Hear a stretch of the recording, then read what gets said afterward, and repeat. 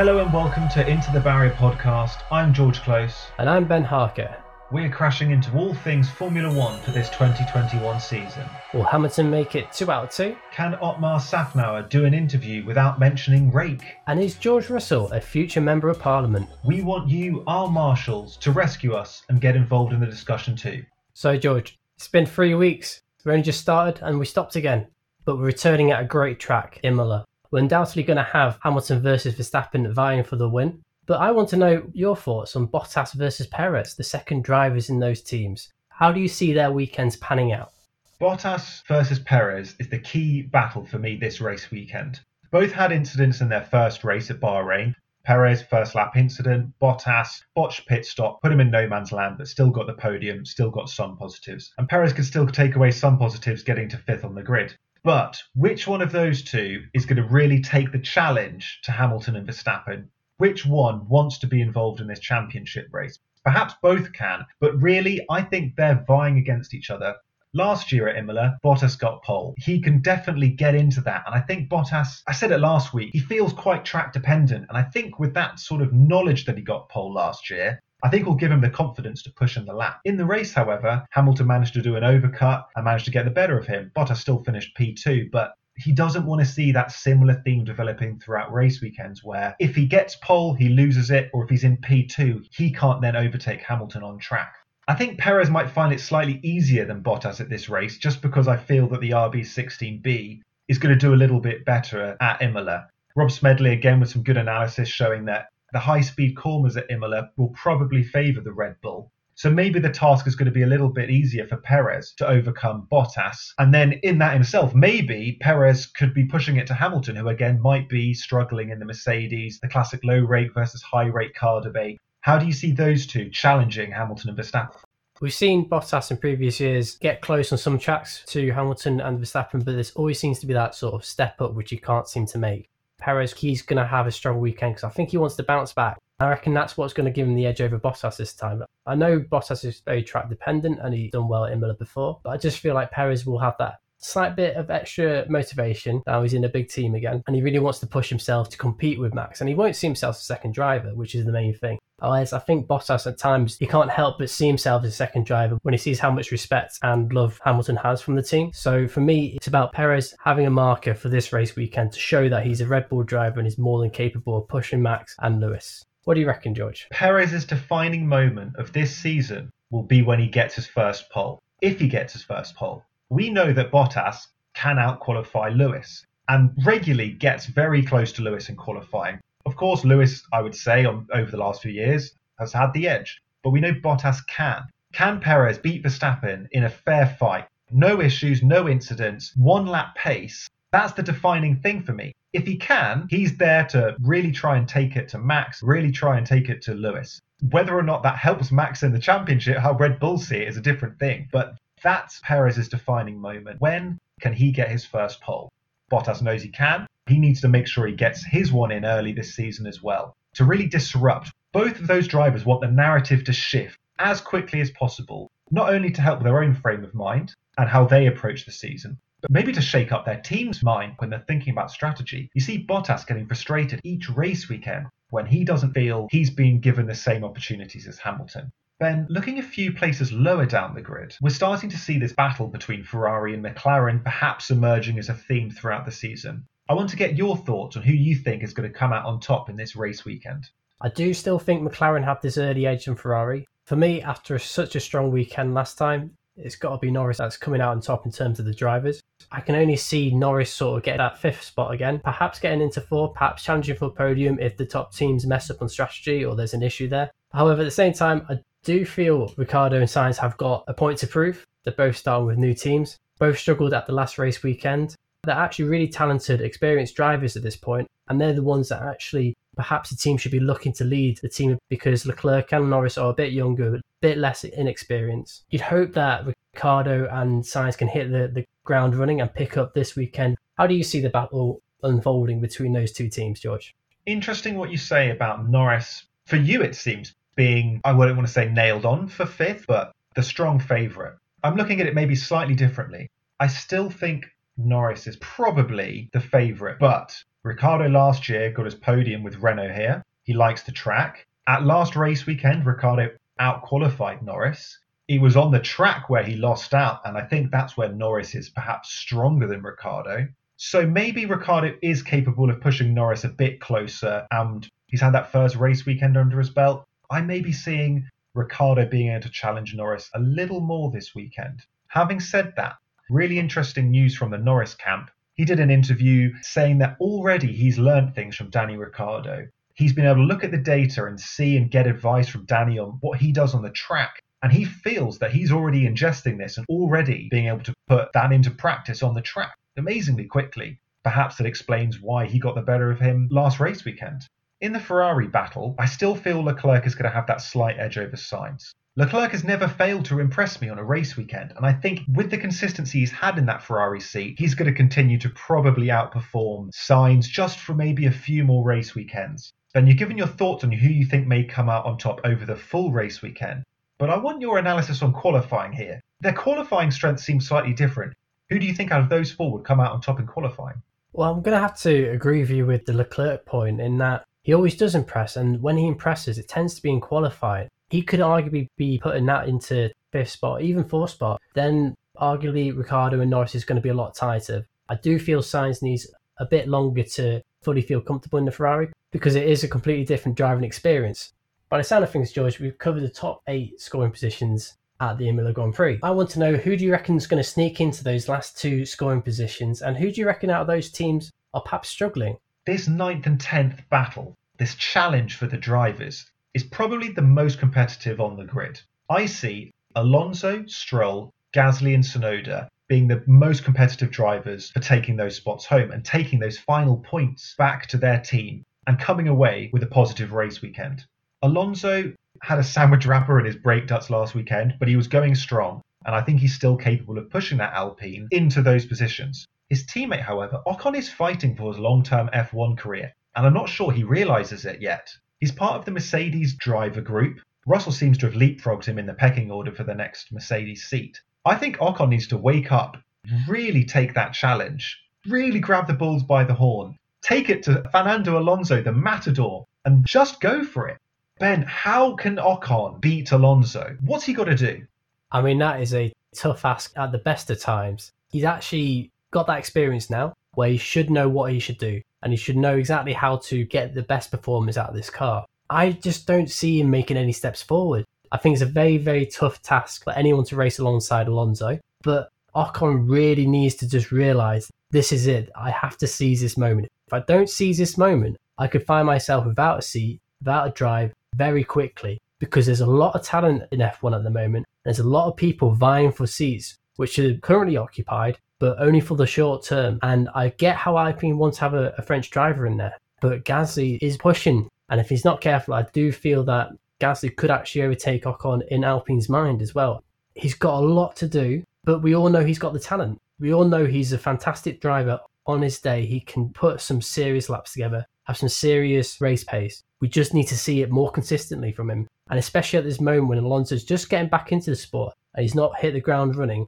Ocon needs to take advantage of that and score some really good points so that Alonso has to come back and fight him. Alonso, in this 3-week gap, did an interview where he already spoke about identifying the mistakes that he's made during testing and during the first race weekend, including overshooting his marks at the pit stop. An outspoken analysis he's prepared to make of his own driving style, which will lead to improvements, which we need to see from Ocon. Looking at Aston Martin in this debate, Ben, Lawrence Stroll wants Aston Martin cemented 9th and 10th at the very least. How are they going to ensure that they do cement it and then look further up the grid? I think they need to give Vettel a lot more time than he's had. I know he's a quality driver and he's a previous world champion, but at the same time, he just doesn't quite look comfortable in that car yet. And I think it is a different driving style he needs to adopt to get the best out of that car. He will work his socks off to make sure he gets there. At this point, Lance, I know he's a young driver, but he's going to have to take up the burden of that responsibility to push that 9th spot. I just see Stroll as the strongest driver at this point in time, and I reckon that's Aston Martin's best chance to push the other teams around them and perhaps go a bit funky with their strategy. That's what we loved about Racing Point, so hopefully Aston Martin can adopt the same sort of approach to a race weekend, because that's what we love to see. Stroll and Perez coming through the field last year, Let's see if Vettel and Stroll can do it this year. Their funky strategies were brilliant. Hopefully will still be brilliant, but they depend on qualifying. Stroll is fairly consistent in his qualifying pace. Vettel struggled noticeably with Ferrari last year. Both of them, or at least one of them, need to be outperforming the car on a Saturday to really get those results. And as you say, look for 7th, look for 6th, steal it from these other teams that we think are slightly above them in the pecking order at the moment. I agree with you, Vettel needs a bit longer in the car. I'm not sure how much verve I see of him on track though sometimes. That first lap last week, I hinted at in the review, I started to see glimmers of it again. And when he's really got the bit between his teeth, he's fantastic. I just hope that that glimmer turns into a shining passion for racing again. And if he does that, I think we will see him pushing up the grid throughout the season. Which leaves us with AlphaTauri, who I personally think are still competitive for those 9th and 10th spots. The gap between those drivers, despite it only being Tsunoda's second race, already seems quite short. Who do you think is going to take the momentum into this race weekend? Tsunoda's definitely got the momentum this time, just because last race weekend he got all his nerves out of the way. That was his first race, he got through it and he did well. Gasly, he's on the back foot because he didn't finish the race. There's no substitute for racing. You have to be on the racetrack and you have to race laps against other cars to get back into the swing of things. And Gasly has missed out on that, where Tsunoda's come through and he had a great weekend. He's the one that's got the momentum going forward and can take this into the weekend. And we've touched on it a bit before. It's a track that suits a high rate car. So we're looking at Red Bull perhaps having the advantage of Mercedes. Same with the AlphaTauri. They could really be challenging perhaps even the 8th and 7th spots that we touched on before if certain strategies go their way, or perhaps a handy safety car comes out for them. I reckon it's going to come down to AlphaTauri making sure that there's not a repeat of the same issues that they had at Bahrain. And hopefully that is going to set them up for the whole year. So from AlphaTauri, George, to Alfa Romeo, do you reckon there's going to be a celebration going on in the Italian side of the garage? For Alfa Romeo, strategy is king this race weekend if they want to be getting points. Giovinazzi, home Grand Prix. Last year, he started last, came home in 10th. Brilliant race weekend. I feel like he gave something to the Italian fans. Similarly to Ocon, Giovinazzi is fighting for his long-term F1 future this season. Mick Schumacher's come into the sport as part of the Ferrari Academy. Giovinazzi needs to tell Ferrari why he is still next in the queue. Unlike Ocon, though, I do see that passion in him, and Kimi Räikkönen and him do race very competitively and do qualify very competitively. Giovinazzi just needs to make it not so much a competition and just one-way traffic. Me, screaming for Ferrari to get him as soon as possible into a seat. He's going to be buoyed by the fans. I'm not sure we'll necessarily see him in 9th or 10th, but there's strategy in play, there's incidents to be had. He's got to be there. And Kimi Räikkönen's capable of delivering a solid 11th or 12th at the moment and has been for the last few seasons. I'm going to push you, Ben, for a prediction. But rather than starting at the front of the grid, I want to stay on this topic. Who's finishing 9th and 10th? Oh, you're throwing me off by this change of order. I reckon Tsunoda's going to get 10th, and I'm going to back Alonso. I backed him the first race weekend and it didn't work out for me. But I'm going to back him this race weekend to get 9th. How do you see that playing out for you? I think Gasly's going to come back strong. He's going to remember why he had a really good season last year. Maybe Tsunoda will make his first mistake. I'm not saying he will. I'm saying he could, Ben. I'm saying he could.